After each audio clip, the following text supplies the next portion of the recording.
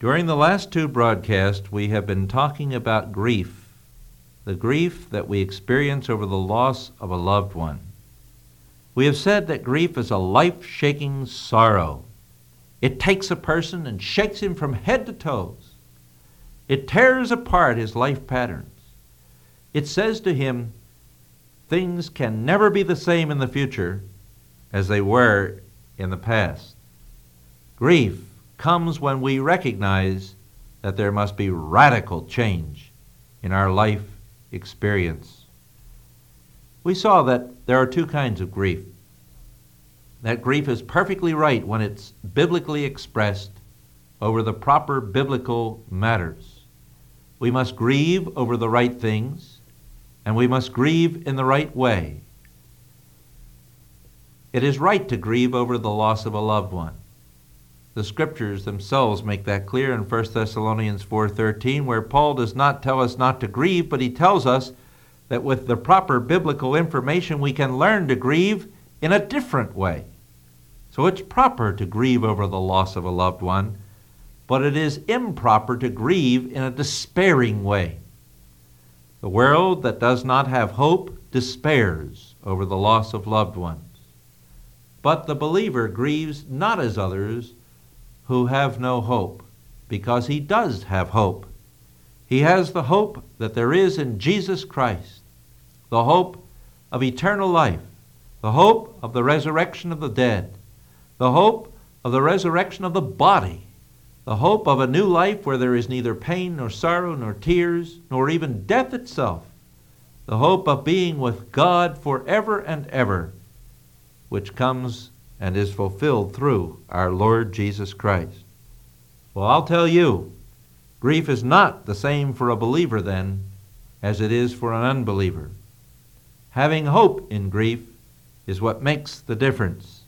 If you're not a believer and if you don't have hope, then you need to come to that God of all hope and find the hope that there is in Jesus Christ, who came into this world to shed his blood in the place of sinners, to die on the cross bearing the penalty that they deserve for their sins, so that everyone who trusts in him might have everlasting life and be sure of his eternal destiny.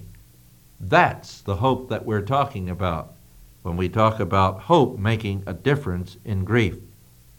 But then on the last broadcast, we talked about the emotion of grief not being a simple emotion. Rather, it is an emotion that very often is filled with complexity. It is mixed and mingled with other problems and other emotions. There are emotions that are aroused in us at death or at the loss of a loved one that often involve anger or involve fear or involve guilt. If there has been a certain kind of relationship to that loved one which was tense and difficult and that had never been ironed out, often deep senses of guilt may remain. If one is left behind at a time when he doesn't want to be left behind, he may be angry at God or even angry at the loved one who went through so quickly and so unexpectedly through an automobile accident, angry that he or she was not more careful about the way that he drives.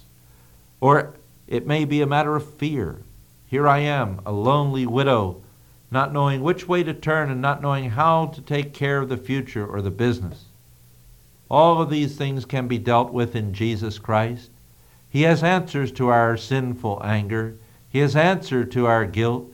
He has an answer to our fears. He himself is the answer to each of these. And of course, in the Word of God, those answers in specific ways are pointed out. But the point is that grief cannot be dealt with simply as a process that needs to be followed, as Eric Lindemann and the grief work people would tell us. It is a matter of far more individual complexity than that.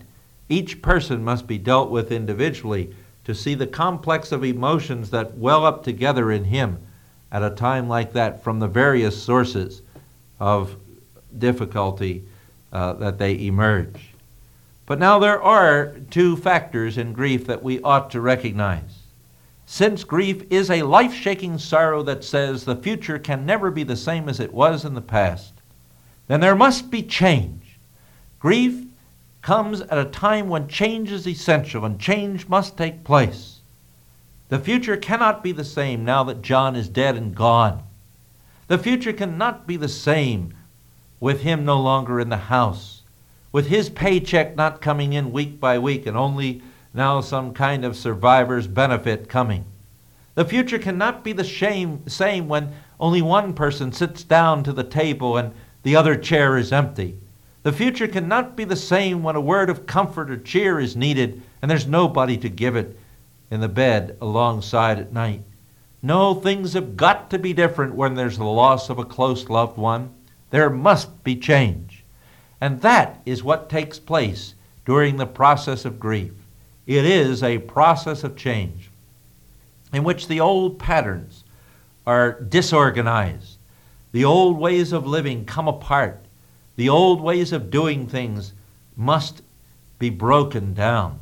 And new ways, new reorganization of one's life must take place. This is the opportunity for a Christian, an opportunity to re-examine every phase and every aspect and every part of his life so that he may now in the future so reorganize his life that the future life which he lives is more pleasing to Jesus Christ than even the past one. If there must be change, and there must in a period of grief, then let us see to it that these new changes that take place are changes that are consciously made in order to honor Jesus Christ. So that as Colossians 3:5 and 3:12 tell us, we must put off the old ways and we must put on the new ways. And that, of course, is the key to making grief an opportunity for growth, an opportunity to honor Jesus Christ, an opportunity to develop such a radical change in our lives that we can really serve Him as we never have in years past. A person in the death of another can really die, as Colossians 3:5 says, to his old ways as well. And he can come to newness of life, to new ways that so honor the Lord Jesus Christ that his future life can be a great joy and a great blessing and a great honor to that Lord. Are you grieving right now? Maybe not. Who knows whether you won't be 3 weeks from now or even 2. Death can come suddenly and unexpectedly. When that time of grief rolls round, when that loved one is taken away so swiftly and so unexpectedly, will you know how to grieve?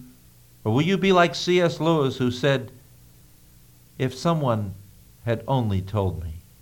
I've been telling you during these last 3 broadcasts, I've been telling you that God expects you to grieve, but not as others who have no hope. Indeed, in this period of grief, you can so turn the loss to an asset that your whole future life can be affected for good, to so newly honor Jesus Christ by the new patterns that must be developed, that your life will become a deep blessing. Lord, help us, where sin and its effects abound, to see grace more abound, even in grief. For Christ's sake we pray. Amen.